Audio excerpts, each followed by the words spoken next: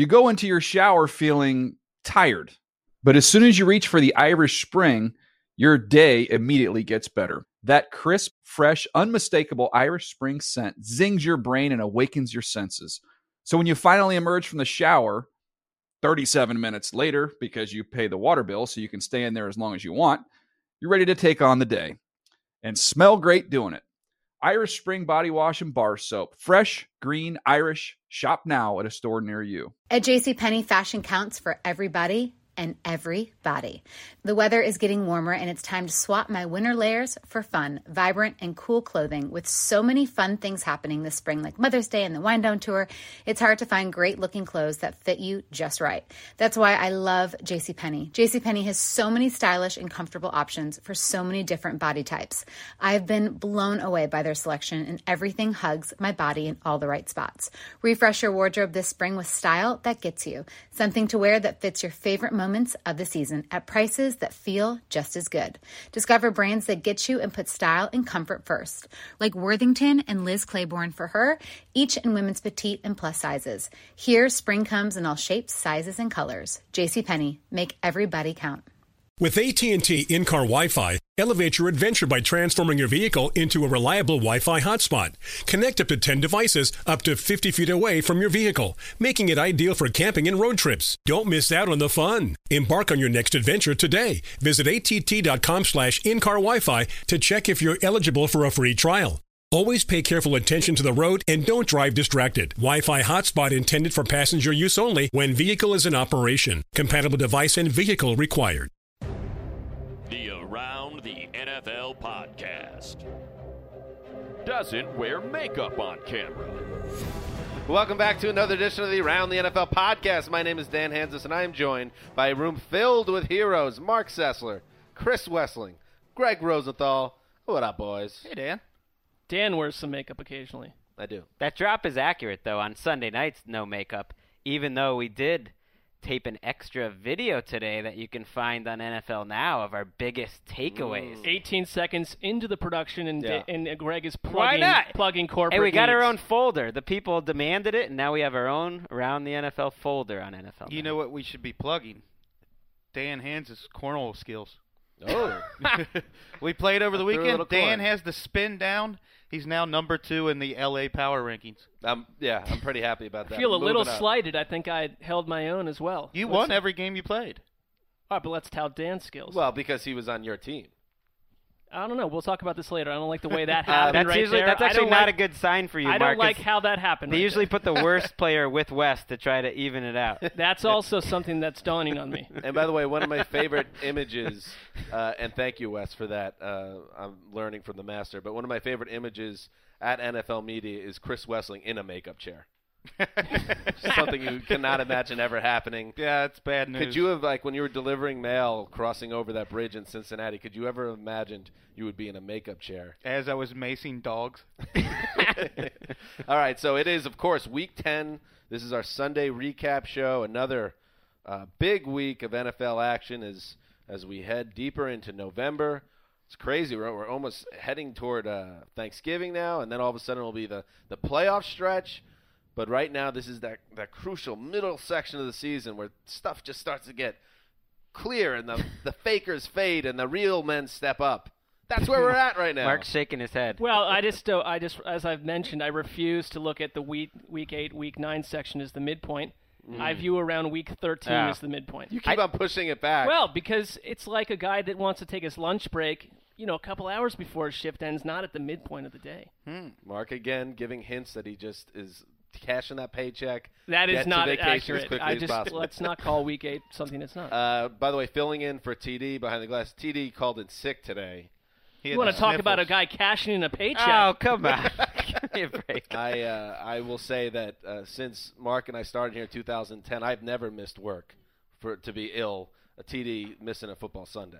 Casting aspersions on your Wow, producer's character. It's hardcore. So I'm saying I hope he gets well soon, but he better be sick is all I'm saying. We got Zach Dressler behind the glass filling in, and I for one, I can't speak for the other gentleman. I'm confident. Thanks, guys. I appreciate the vote of confidence. From me, anyway. Thanks, Dan. I appreciate the vote of confidence. You got it from all of us. And Mark, what's wrong with taking a pre-mid meal by the. I don't find the issue. Well, you with that. raise a fair point. We don't take lunch either, so there's all sorts of issues floating in the atmosphere, work-wise. All right, so let's. Why don't we get to the game? We'll start with the game that maybe jumped out to us as the most exciting or most important game of the day, and that went down in New Orleans. San Francisco 49ers rookie linebacker Chris Borland recovered an overtime fumble to set up Phil Dawson's 35-yard field goal to knock off the Saints 27-24, a huge win for the Niners. Wes, the Niners held off a Saints comeback to get it done. Did they save their season at the Superdome? I think they did. They have to be considered in the wild card hunt still, and it's not out of the realm of possibility that they win their division. Well, do you think they're is this a win that gives you confidence that they're going to turn it around? The Saints were playing pretty well in New Orleans. The Saints really screwed this up. They came back, they took over the game, took the lead, and then allowed one of the worst coverage mishaps you'll ever see. They let Michael Crabtree get behind them on 4th and 10 for a 51-yard catch, and he couldn't have been more wide open, and that blew the game. The next series, Jimmy Graham catches a 50-yard Hail Mary and gets called for offensive pass interference, which he vehemently disputed, but it's pretty obvious it was. Right. He didn't watch the video if he's vehemently disputing this. Two refs flew through flags. Yeah, and the Steve Smith play a few weeks ago, you could definitely make the case that there might have been a flop there. This time, Jimmy Graham was like 6'7", 260, all muscle, shoved the cornerback, and what's going to happen is that guy's going to go down pretty hard and pretty fast. Come on. Relax, Jim. I didn't think the 49ers played that great. Kaepernick was better than his numbers show. They're getting nothing out of Crabtree and Vernon Davis. Bolden played pretty well in the first half, but dropped multiple passes in the second half. I saw he dropped what would have been, a setup for another touchdown. A long as touchdown, well. probably, yeah. But one thing with the New Orleans, all offseason, we talked about how Rob Bryan is going to use his safety so creatively and what a funky, interesting defense it is. They got torched today, huh? Well, yeah, part of that is Jarris Bird's not there, and he wasn't playing well when he was. But yeah, I don't. The safeties didn't play that well. Keenan Lewis, who has been Pro Bowl caliber at cornerback for them this year, went down with a quad injury and could barely walk. They rolled him out for the game, and he came back anyway and kind of just drug his leg around the field. Isn't this on the Saints offense, though? This team is not a team built to win games. When they give up 24 points in New Orleans, you kind of expect them to win. When they get the ball 2 times in overtime, you kind of expect them to win. Drew Brees, I'm sure, would take the blame for how that game ended, which is him holding the ball forever on back-to-back plays. One, he takes a sack, and the other takes a fumble. If Tony Romo did that or Jay Cutler did that, we would kill them for, make a decision, throw the ball away, do something. He had 2 bad plays, and that led to them losing. He's really been playing like Cutler all year, making bad decisions. The pocket presence is shaky. Right before halftime, the Saints have the ball with a chance to score. He threw into triple coverage in the end zone and got intercepted. Is this what he is going forward this season? Why is this happening to Brees? He's been such a pristine passer for so long. Good question, because last year he was, I thought, it had the best pocket presence in the league and made great decisions, and this year he's just not playing that way. And we all got sucked in. I think we all took the Saints in this game, correct? 0 pick. That's Zero correct. pick. And going back to Thursday's show, I remember when we were previewing this game, we really focused a lot on the Niners' problems and their inconsistencies, and I think we all maybe got sucked into the idea that the Saints had gotten back on track and were going to take care of business here. Instead, they're a difficult team to figure out. Maybe the Niners and them are both at the same level where they're both kind of up and down, but the Saints are not out of the woods yet, and now the clock's starting to work against them. But they can feel good because they're in the NFC South. So they're still in first place. Right. And if they take care of their division games, like when Atlanta comes back to New Orleans, if they can take care of those games, they should still be a playoff team. Isn't it kind of over on some level anyway, though? If they're going to be a team that gets into the playoffs at 9-7, no, and maybe wins I never a home buy game, that. You make it well, in, and then you see what happens. They lost the Seahawks to a made it at 7-9 7-9. Yeah, and if they make it in, they're guaranteed one home game. Well, that's what I mean. You're going to get that home game, but are they going to beat anybody else on the road? Sure, anybody can get hot. And the with Ravens this offense, did. But Dan, did. fair You point, never know. because barring a miracle that would be a semi-disaster for the NFL, a 7-9 team, if that's what happens in the NFC South, You have your nice home game. Even if you win that, it's over after Which that. NFC superpower should they be afraid of? Right, and I mean, like, the Cardinals lost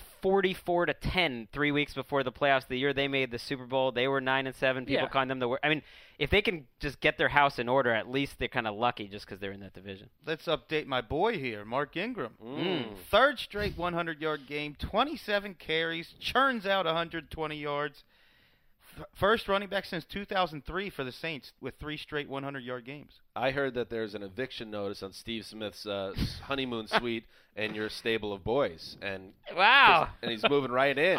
Smith hasn't done much lately. I didn't hear that rumor, but I can't really deny it. I like how Wes spent the first 5 minutes of this, recap just waiting for us to ask him about Ingram. And then he's just like, well, I'm just going to have to bring him up myself. Exactly. You got to plug the guy. He's playing great. Drew Stanton replaced an injured Carson Palmer in the fourth quarter and threw a 48-yard touchdown pass to John Brown, who delivered one of the signature touchdown dances of the season. And then Arizona's defense took over from there, scoring 2 fourth-quarter touchdowns in a 31-14 comeback win over the Rams. Another big win in the fourth quarter there by the now 8-1 Cards, but this one came at a huge cost, right, Wes? It did. Carson Palmer feared to have a torn ACL, according to NFL Media's Albert Breer and NFL Media insider Ian Rappaport. It's the same knee that was shredded in 2006. At the time, his surgeon said on a scale of 1 to 3, it was a 4 as far as how serious the knee injury was. It's so crushing. I mean, I know we can move on to what's up with the Cardinals, but for Carson Palmer, it's like he's been looking for his whole career for a chance like this. He signs his contract. I wrote this big thing on Friday that he can rewrite how we kind of think of his career. You did this to him. And then 2 days later, it's just like it seems like he's cursed. It's crazy because the knee injury way back when happened 10 days after he signed an extension with the Bengals. And then the timing, again, is so bizarre. So if he's had bad luck with injuries, he's had good luck with money. Sure. Yeah, the amount of money he's made in his career is crazy, but how long till we'd ever see him again? Maybe, late summer? Well, yeah, I would imagine he'll be ready for next season if this is an ACL tear. But then you're coming back from a second major knee injury, and you're in your mid-30s. You don't know 35 years old next year. Yeah. And this is a bummer to me because you see a lot of people on Twitter because Drew Stanton has come in and done some things, acting like this isn't that big a deal for the Cardinals, but this is a huge deal. I think this effectively removes them from the Super Bowl conversation. For me, anyway, I don't think this team can go make a deep playoff run with a journeyman Beckham unless there's some magic going on in Arizona. And even with the magic that we've seen, I don't think it's enough to have a Drew Stanton team go all the way through the NFC. That would be a hell of a story, if nothing else.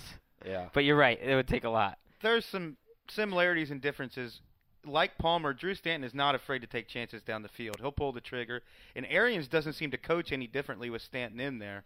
They stay aggressive, but he's not nearly as accurate as Palmer. He's a better athlete. He's probably one of the better athletes at quarterback in the league. Well, it's actually to their benefit that Stanton got that early section of games.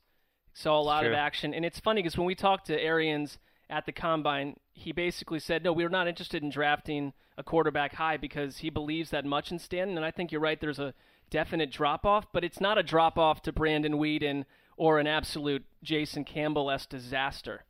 It's just a drag. They have 8 wins, so it's really hard to imagine them not making the playoffs. They're getting but nothing. the Seahawks have to be excited. The 49ers should be makes excited. that division interesting. I think the Seahawks catch him now in the division. It's fair. The Cardinals are getting nothing in the running game. Ellington had 23 yards on 18 carries today. Tries to bounce everything outside, and they don't really open any holes in the middle anyway. But one good thing, I would like to see if Larry Fitzgerald can stay hot. He looks like 2010, 2011 Larry Fitzgerald to me, and he has for the past 5 weeks. It's worth noting, too, I mean, they were trailing in the fourth quarter with Carson Palmer in the game. You know what I mean? So it wasn't like at home against – the Rams are a tough team, but it's not like they were trouncing them. And that's maybe the other bummer in this, that Larry Fitzgerald, half of his prime was wasted on backup quarterbacks, and now he's got another one throwing to him for the rest of the season, most likely. We'll see what happens, but that's a devastating setback for a team that's been on a great run. The Kansas City Chiefs rallied from a 10-point deficit on the road, moving ahead of the Bills in the AFC playoff race with a 17-13 win in Orchard Park. Big-time win by the Chiefs, who win every week, it seems. Greg, you believe this was the day the Kyle Orton revival story ran out of gas. Yeah, he started off great in the game, and he was really lousy in the fourth quarter. And I think you saw the difference between the two quarterbacks in this game. Both had tough situations, but Alex Smith was just pounded. 10 quarterback hits, 6 sacks. They had 8 tackles for loss. The Bills' defensive line dominated this game, but Smith just found a way to make a couple runs on 3rd and long and make a great throw on 3rd and 16 right before a Jamal Charles touchdown. And he made just enough big plays at the big moments, whereas Orton kind of had unforced errors at the big moments. Kyle Orton got outplayed by a guy whom you compared to a late career Drew Bledsoe at one point in this game. Well, I was just saying, after a while, he had got hit so many times that he started to see the pressure before it got there almost, and he just started freaking out. I would have too. It was as dominant a performance by a defensive line as I've seen this year for the first 3 quarters. I think for me, I'm not ready to write off the Kyle Orton experiment in Buffalo this season, but two things. It's like the first game where he didn't really do much to get Sammy Watkins going. I know he was protected well by the defense, but also the schedule ahead for Buffalo is a disaster. Right. They have to go to Miami this Thursday, which is a huge game. Not quite an elimination game, but neither one of those teams wants to go to 5-5.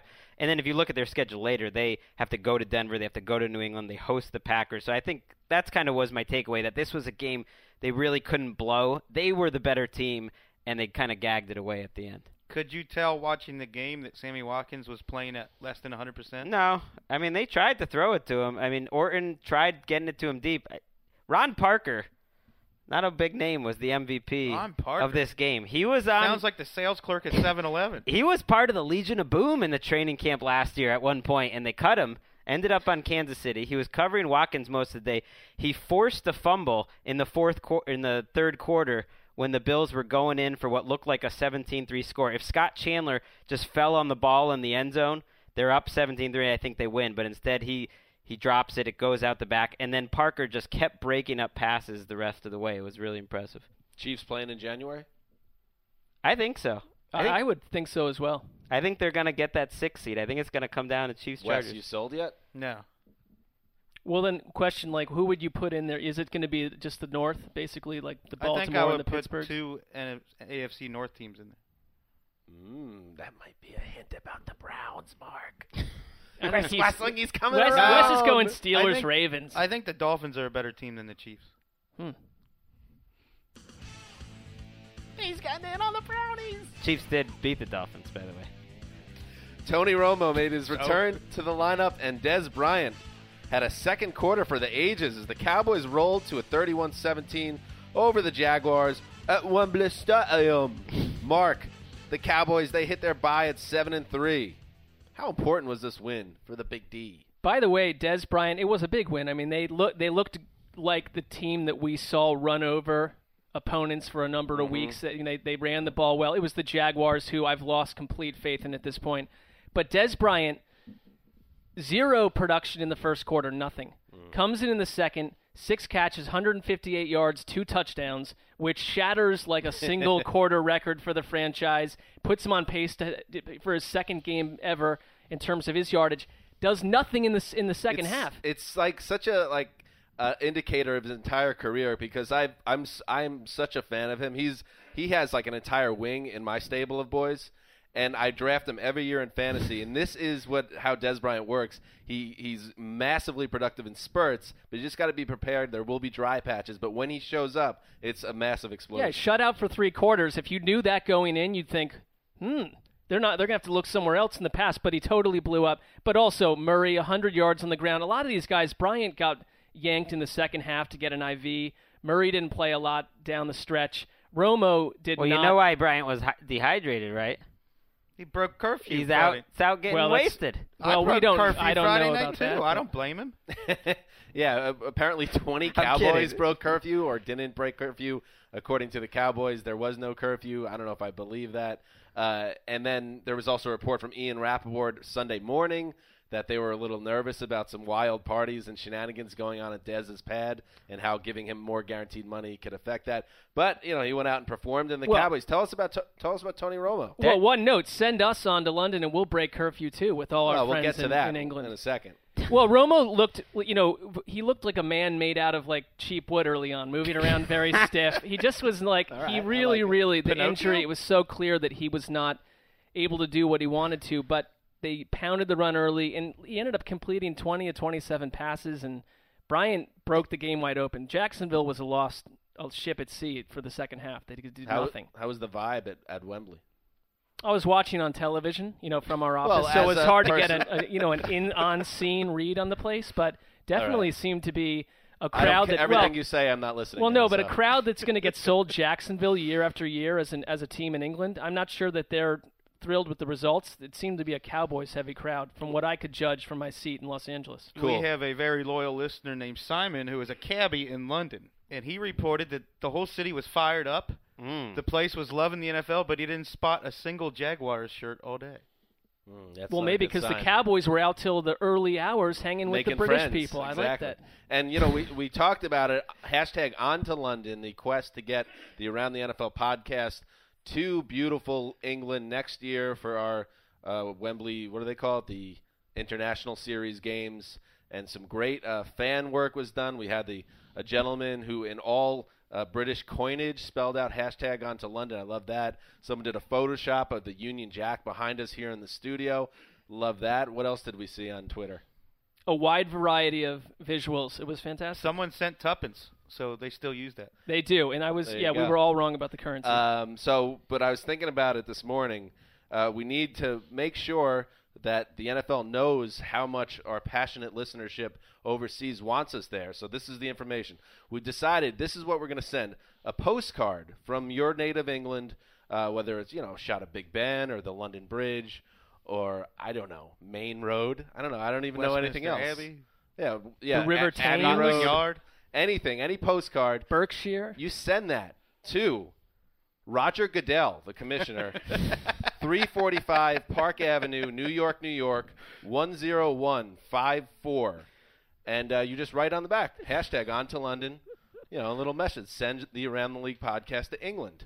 It makes so much sense. It's efficient. And that's all you got to do. So, any questions, send them to @ProducerTD. But, Greg, you were nodding your head. No, it's a great bit that will, not be edited out of the podcast, What's wrong with people sending their wishes to Rog? We'll see. I think he'd like to realize how passionate the fan base is in England about bringing us over there. Because we're serious. This isn't a bit. No, we we're want to going. be there, and we got to get on the radar in the big office. Yeah. We got to get those guys over there. We just can't do it on our own dime. Who doesn't like receiving a postcard in the mail? Keep the mailman employed. We move on. The New York Jets entered Sunday with 3 turnovers on defense in their first 9 games. They had 4 on Sunday in a surprising 20-13 win over the Steelers at the Meadowlands. This was a game where various reports, or tweets I should say, stated the balance of the crowd was about 60-40. Pittsburgh fans, all those Steelers fans, they wore the black and gold, nice and adorable, and they were, looking for a big party in New York or in New Jersey. But guess what happened? The Jets showed up.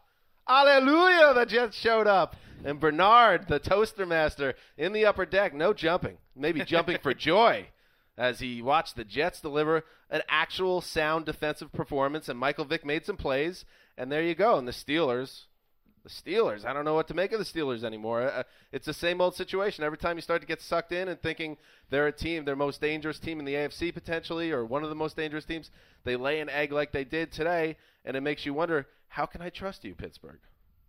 Thoughts, gentlemen? How did the Jets stop the Steelers? Because I think there's several times this year where you look at the Steelers and say they have way too much talent to be held down by this team. I don't consider myself a genius of play calling, but I don't know what was going on with Todd Haley and the way they attacked the Jets. The worst secondary in football. I think everybody knows that. The stats bear that out. Wes delivered that hammer drop on the last podcast that it was like a 112 passer rating against the Jets this year. 1 interception all season. The way to beat this Jets team, and it's especially easy when you have Le'Veon Bell to loosen things up, is to pass downfield and attack that secondary. Yet time and time again through this game, they were checking down and trying to drop little screen passes over the defensive line. And I could count at least, I would think, like 5 passes that were completed to Le'Veon Bell or others that were then dragged down in the backfield. They weren't aggressive in attacking the secondary.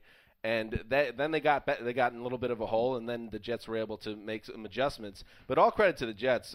For a team with secondary and cornerbacks you couldn't even pull out of a lineup, they delivered a nice performance against Roethlisberger. He threw 2 interceptions. This was the same guy that threw 12 touchdowns over the past 2 weeks and had thrown 1 interception all season. So he threw 2 picks, and they're just a really well-played game. And on the other side of the field, Michael Vick is a guy that can still play. I mean, he is not a franchise quarterback that you're going to build around at this stage, but he threw a beautiful deep pass to T.J. Graham, a 68-yard touchdown. He broke Bryce Brown's ankles on a beautiful little crossover move that set up another score. So he can still move, he can still throw, and it was just a great performance. He can still play, he can still move, he can still throw. Can he save Rex Ryan's job? I was going to ask the same thing. Good question. I don't think anybody could save Rex's job.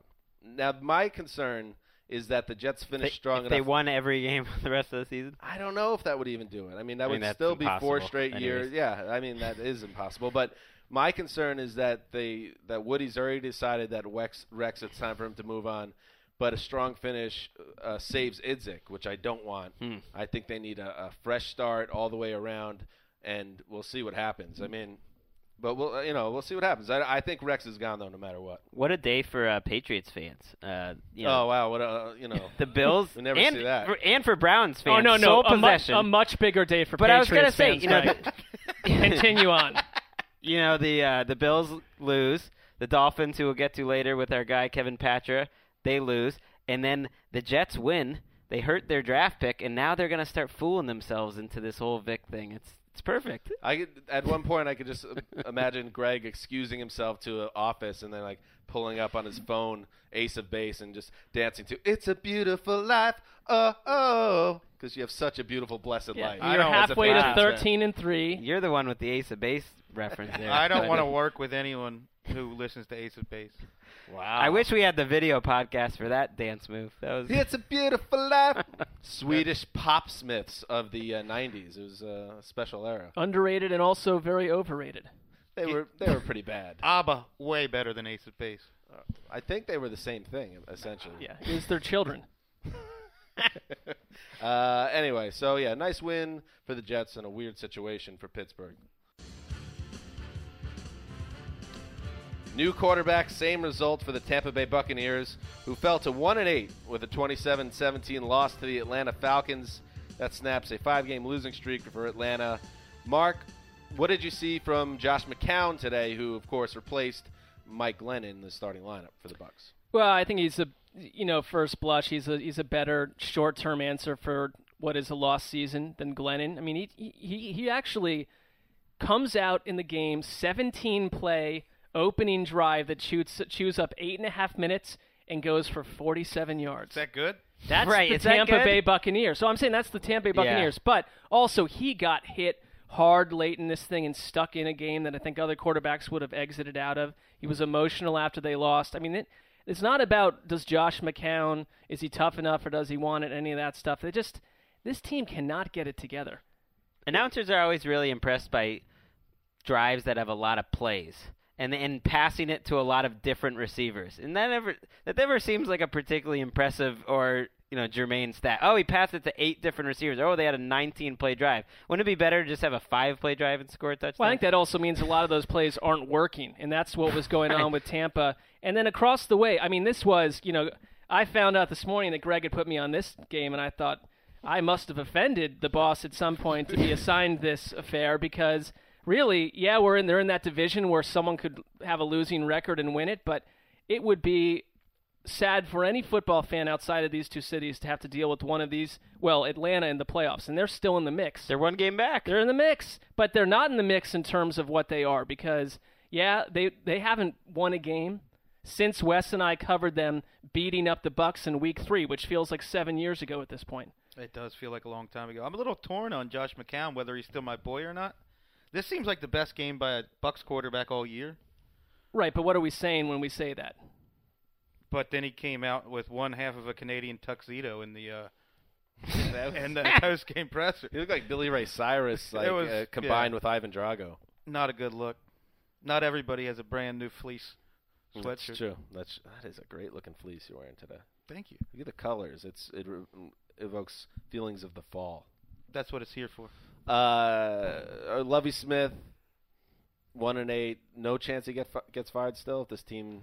It doesn't seem like a Bucs move, that ownership, but I think the question should be asked. Lovie Smith is the Mike Glennon of quarterbacks. I've seen enough. Justin Forsett ran for 112 yards and 2 touchdowns, and the Baltimore defense held the Titans to 210 total yards in a 21-7 Ravens win. That snaps a 2-game losing streak for Baltimore, who stay right in the middle of the pack in a stacked AFC North. And I'm not quite familiar with this team. The Titanics, maybe. The Titans. They're based in Tennessee. Okay, the Titans have lost 3 straight. They fall to 2-7. Greg, anything about the Titanics? Yeah, well, named after the movie. I am named aware after of the ship. That's how this crew is going right now. Oh my gosh. This is the last draft pick in terms of the team that you don't want to watch. I think right now, the Titans. I mean, they're close. It's got to be in that mix. They were even close. The Bucs, I guess. But they got some players, Mike Evans and. Well, it's a week-to-week proposition. You draw either, your Sunday is going to be gloomy and strange. I'd rather watch like Murder in a Small Town on Lifetime. I'd rather watch Titanic. I just like seeing my guy Justin Forsett do it every week. I mean, this is your boy. This is a random career year to end all random career years. He's been on 5 or 6 teams. You know, he's shorter than I am practically, and he's top 5 running back. He's going to make the Pro Bowl. Well, he also weighs about 100 more pounds than you, and it's right. all muscle. So, and he's got outstanding lower body power. He has a much better body than you, Greg. That's a safe bet. Ravens were close in this game too for a while. I mean, it was tied at halftime. Mettenberger comes out and he's great for the first 2 drives, and then they did absolutely nothing after that. This game will be completely forgotten to the sands of time. No one will ever think of this game ever again after a couple days from now. It will never be mentioned in conversation. Nothing will ever come of this game. It's just something that happened. It's over, and the world moves forward. We need to move on. They had an 8-drive stretch, the Titans did, after their first 2 pretty good drives, one of which ended with a fumble at the goal line, the other one a touchdown, where 3 and out every drive except for one drive where they got 1 first down, and then Mettenberger caps it off with an interception. Fire that one up on Game Rewind this week. That sounds a lot like Charlie Whitehurst. We've seen the Titans offense go 3 and out so many times this year.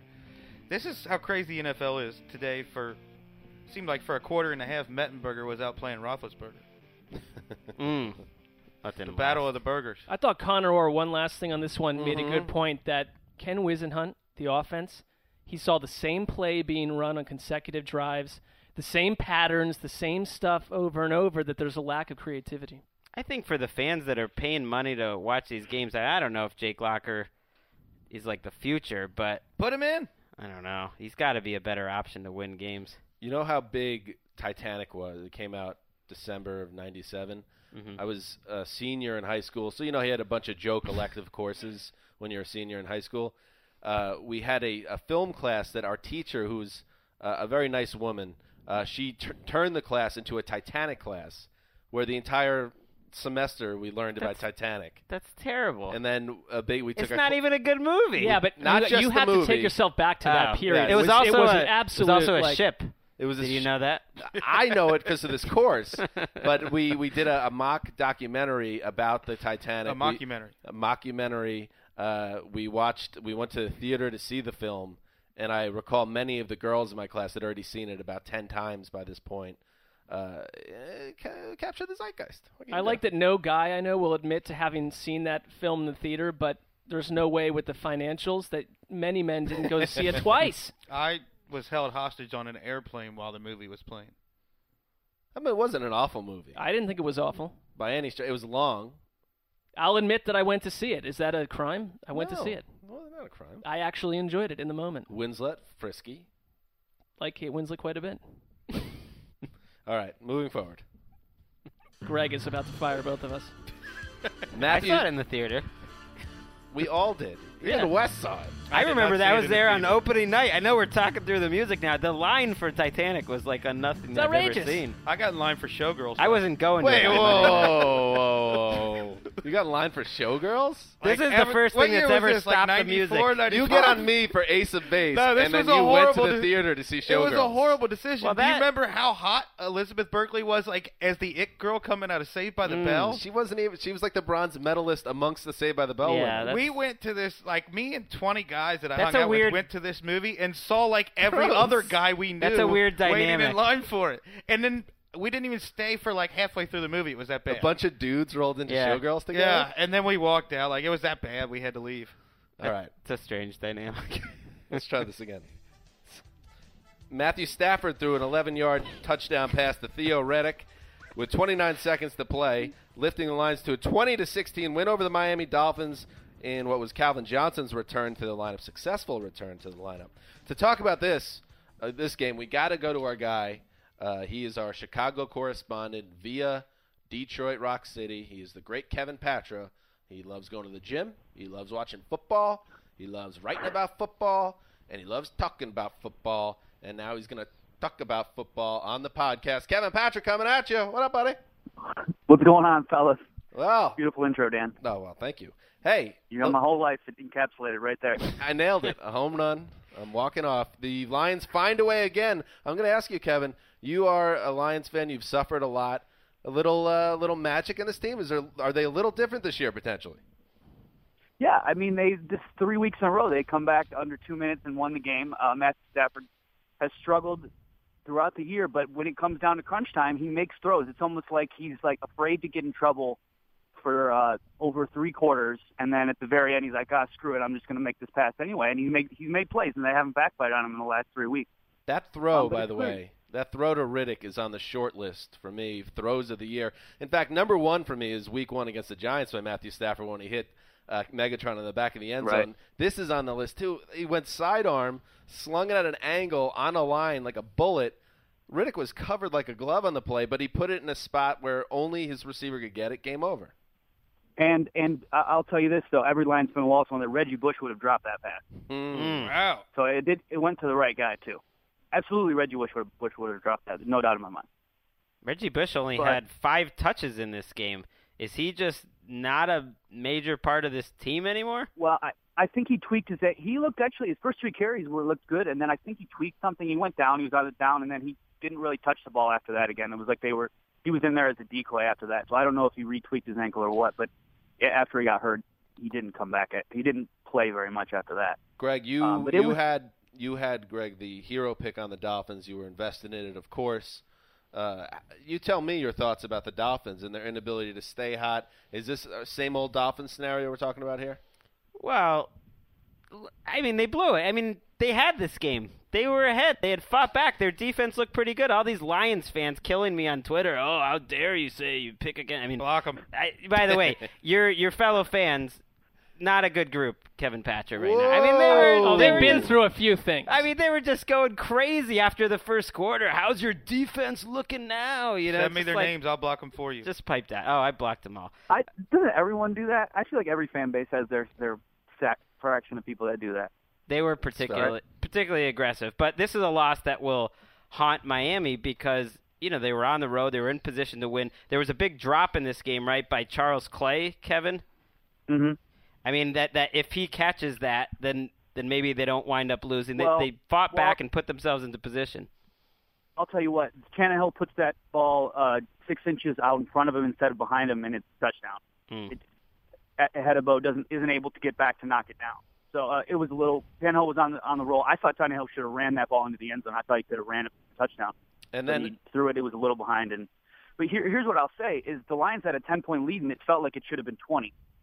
I Right, think the because talent, they have 2 difference makers in Calvin Johnson and Ndamukong Suh, and the Dolphins really don't have people like that. Golden Tate. I mean, it was 3rd and 10. This game is on the line here, and the Lions pick up, you know, the first down on that final drive. If not for that, again, I mean, the Dolphins' defense had a lot of chances to close out this game. Was Suh the best player on the field today, Patrick?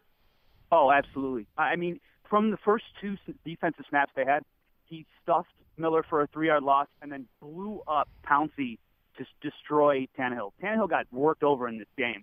Their offensive line, especially after Alba went down, which we didn't even talk about, that's a big loss for them. He just got beaten up. I was surprised he could get up after a couple of times. All right, and lastly, Megatron, how did he look to you? Did he look like he was healthy? He certainly put up the production. Yes, he looked fine. The deep ball early. Actually, I thought Brent Grimes did his best job as you could since they didn't give him any help. They weren't really doubling him in most situations. They were just like, all right, Brent, this guy's a foot taller than you, but have at it, son. And he knocked a few balls away that Megatron should have put up over 200 yards against a different corner, I thought, today. Yeah, and as Kevin mentioned, we don't want to skip right over it. Brandon Albert, who is the Miami Dolphins' best offensive player, I think was headed to a Pro Bowl, maybe a first team or second team All-Pro nod this year, injured his knee, and the Dolphins expect him to be out for the season. Did not look good. So it's a massive loss for them. They're going to move their first-round pick, Juwan James, over to left tackle, but then right tackle's a mess. They have the Bills coming in. I mean, that's a huge, huge loss for Miami. Thank you, Kevin. Appreciate it, fellas. Have a good one. A fast start gave way to a hard crash for the Oakland Raiders, who gave up 35 unanswered points in what became a 41-17 loss to the Denver Broncos at the Black Hole. Peyton Manning bounced back from 2 early interceptions to throw 5 touchdowns before exiting after 3 quarters. And I will say about this game, the final score doesn't quite indicate what this game was shaping up as, at least early. The Raiders came out frisky as Kate Winslet in Titanic. They were making some plays. They forced Manning into those 2 picks. Manning has thrown 4 picks in the last 2 weeks now, and they seem to be pumped up. Derek Carr threw a touchdown pass off a turnover, and things seem to be looking good. It all changed though on a third down check down pass to C.J. Anderson, who eluded 3 tacklers, then cut around the field for a touchdown to put him ahead, and then they never looked back. They just kept scoring after that. The Raiders looked hapless. They looked like a team that is 0-9, and that's a situation we're at. The Broncos took care of business, and the Raiders, while they've shown flashes of time, they keep losing. I think that's 15 straight now. It's insane. 15 straight? It's hard to do that. Right. It really is. In the NFL, you don't see teams. You'll come up against some game where everything clicks. You run into like a drug-induced Andy Dalton, like what we saw on Thursday night, and everything just happens for you. Did you induce him with the drugs? Just saying, I think that he looked to me to be under the influence of something. I don't know. 15 straight, and Greg wants to give their GM an extension and a new I don't want to give him anything. I'm saying I think it could happen because he's had a good draft class. That's all. How did the quarterback look today? He looks like he'd have to look up to see the Gabbard zone. Derek Carr, this is why stats can be very misleading sometimes. He began the last drive. I think they went on a 96-yard touchdown drive with less than 2 minutes to play. Heading into that drive, I believe he was, 19 of 40 for 90 yards and 2 interceptions and a panic shovel pass to his own lineman that led to a lost fumble that set up a back-breaking score. He missed a lot of guys, a lot of open receivers. Carr has had some really nice moments as a rookie, and this is just par for the course. There are going to be games where he is not going to look good at all, and putting him up face-to-face against Peyton Manning, it wasn't probably going to end well. They weren't going to win any shooting. Yeah, and on a team that did nothing in the offseason to convince us that they actually are going to be able to run the ball. And that's a bad. I don't even know if they dressed running backs in this game. It's a terrible setup for a rookie quarterback. They had 10 3 and outs. That's more than some teams maybe have in a season. Wow. 10 3 and outs so far. That's insane. I think he threw about 50 passes in the game.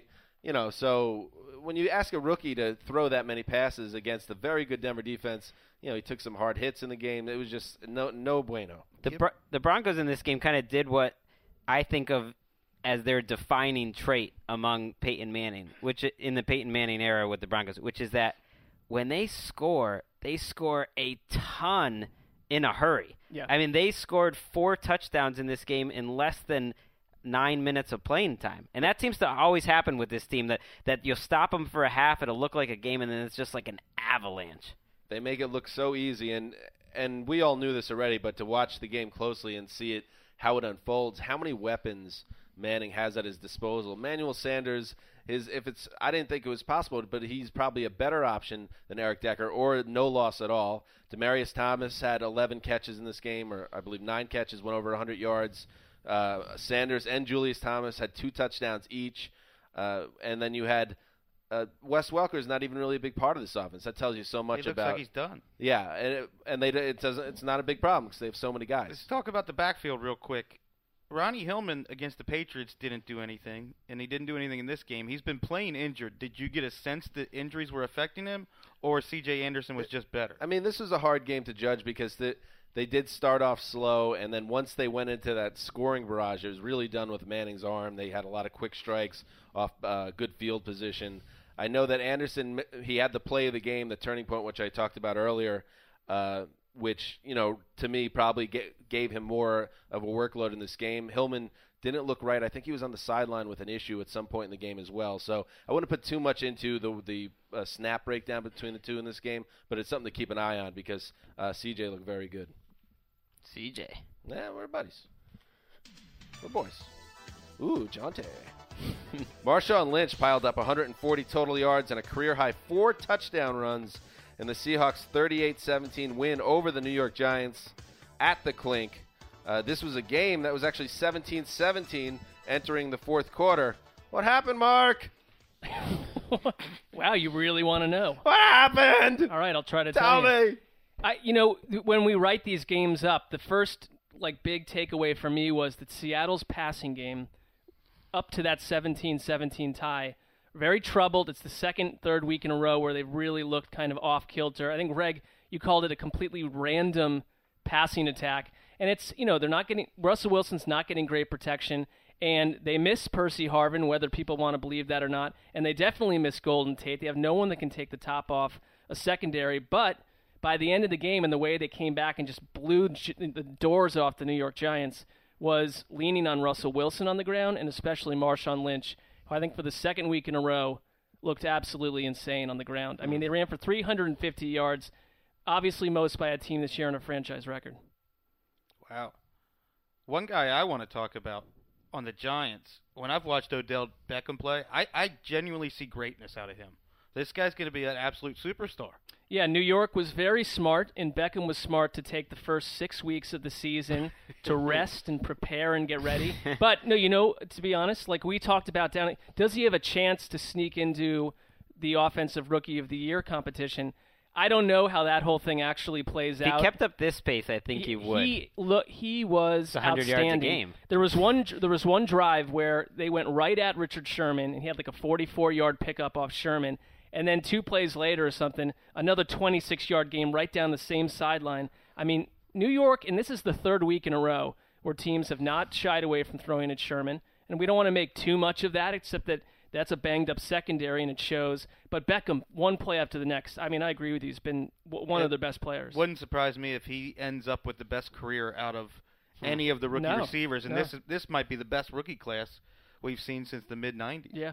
This Seahawks team's so weird, though. I think it's fair to call this kind of a 2-man backfield right now, and it's Lynch and Wilson.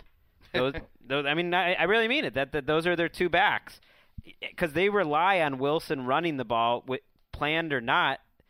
Like, that's a huge element of their offense. A lot of they don't have much else to rely on. Yeah, but a lot of those runs today were designed runs, obviously, and like you mentioned downstairs, Greg, something feels a little desperate about it from Seattle, because you don't want to have to be doing that with Russell Wilson. But they had 80 yards passing with about 40 minutes of the game gone by. Right, and then when they hit on the big play, it's kind of what I was talking about in terms of randomness. Russell Wilson made an amazing juke, I believe, to get away from, I'm forgetting which Giants defender, who basically got in free. Like an amazing lateral quickness move to get away from pressure, then evaded another pressure, and then kind of extended the play, and then threw it deep. Those are the types of plays that they're getting. Anything else, gentlemen? I think we've sealed it up. All right. Well, then why don't we just move on to the Sunday Night Football game? Another primetime stunner. Oh, my God. Poor Al and poor Chris. Oh, man. This game was over. Sometimes a game's over within 10 minutes. This is one of those games. The Green Bay Packers went up 42-0 by the end of the second quarter. Aaron Rodgers threw 6 touchdown passes in 2 quarters en route to one of the great blowouts of the season. And if you are a fan of the Chicago Bears, I would imagine you're thinking, well, first of all, if you're a fan of the Packers, you're thinking we are a Super Bowl caliber team. We are looking hot. We're feeling good. Life is great. We have the best quarterback in the world. If you're a Bears fan, you're thinking of hitting the red destruct button, right, at this point? I know that you're lucky if you're not drunk at the bottom of a ditch right now. Forget listening to a podcast. You've already won. It's very fair. I mean, I think that like last year at this time, there was so much optimism around Mark Trestman and what he had brought to a really lifeless offense for years under Lovie Smith. He completely rebooted the machine there. Now I'm looking at this team and I'm wondering, are they one of the worst coached teams in the league? They just look completely unprepared. And this isn't the first week where the wheels have fallen off. They went out and bought 3 pass rushers, drafted 2 defensive tackles early in the first couple of rounds, and they're one of the worst defenses. That secondary in the first half was one of the worst performances I've ever seen. They are a win in Atlanta away from a 6-game losing streak right now. I mean, you got to give them that win. They earned it. But, I mean, they're not just getting beat. They've had a very tough schedule. They're playing some of the better teams in the league, like New England and Green Bay a couple times, and they've just showed that they're nowhere near that they're closer to like a 5-win type of team than a playoff team. Yeah, and you asked earlier in the show, a team like the Saints, or whoever wins the South or whatever, what NFC team that's dominant stands in their way? And that's a really fair question because there isn't one necessarily, but Green Bay, like Pittsburgh, for instance, when we see Pittsburgh operating at peak performance, when Green Bay's doing it, are you kidding me? If you take Drew Brees and friends out of the 72-degree dome and put them in 10-degree Lambeau in the middle of January, it would be a disaster. Well, and the Packers do look a little bit better. I mean, the Clay Matthews at inside linebacker, that was a surprise. That experiment couldn't have worked any better. He was wreaking havoc. I think that maybe they'll go to that permanently. They came out of the bye week with that plan. And, as far as Greg, you wrote a piece a couple of weeks back now saying that the Broncos were the best team in football. Are the Packers that far off? Or is this a situation where we can't put too much into this game because the Bears are just in shutdown mode? I don't think the Packers are that far off. But I think your second point is also a good one because Ryan Tannehill looked perfect when he played against the Bears, and the Patriots looked perfect when they played against the Bears. But the Packers' defense has steadily gotten better all year. Their running game and Eddie Lacy, not totally, but the defense, which we kind of expected to be much better, has improved a lot, especially in the secondary. Mark, how are you feeling about the trade that I orchestrated, trading Aaron Rodgers 3 days ago? In exchange for Randall Cobb.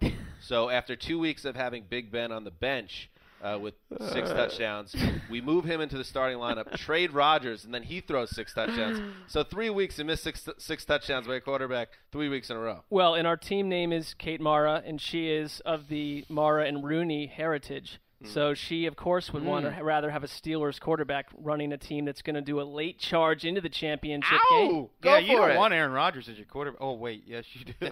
You know what you want is Mark as your co-owner, for him to be supportive after that disaster. Well, Mark's about as plugged in as the Bears are in the NFL right now on this team. So. On my fantasy team, you're right. On other aspects, I'm very plugged in. All right, so that's it for Sunday's edition of the Around the NFL podcast.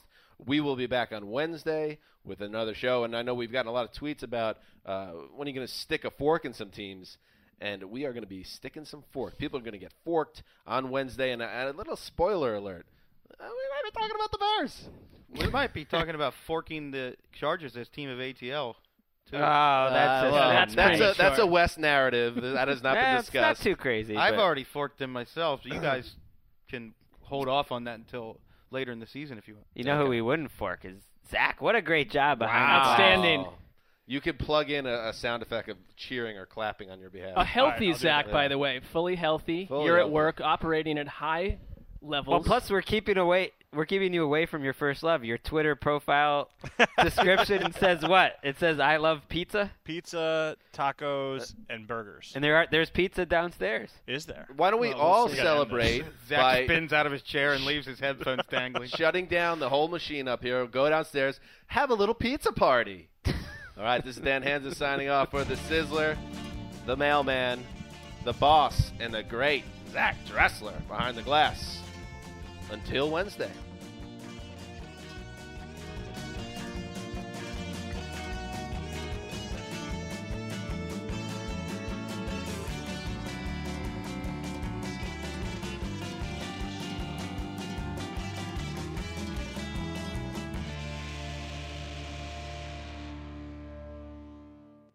You go into your shower feeling tired, but as soon as you reach for the Irish Spring, your day immediately gets better. That crisp, fresh, unmistakable Irish Spring scent zings your brain and awakens your senses.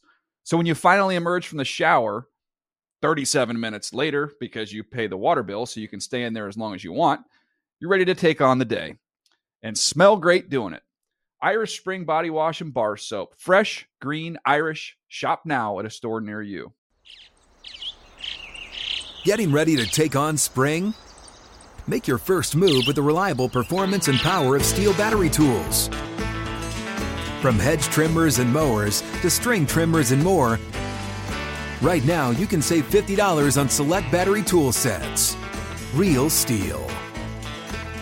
Offer valid on select AK system sets through June 16, 2024. See participating retailer for details. Open a limited-time 11-month certificate at Kemba Financial Credit Union. At 5.25% APY, it's more than triple the national average, plus it's a safe and secure way to grow your money. Visit your local branch or kemba.org/cb for details. Offer expires May 31st, 2024. APY equals annual percentage yield. Restrictions apply. $500 minimum and $250,000 maximum deposit. Advantage status required. Comparison based on bank rate average. Federally insured by NCUA.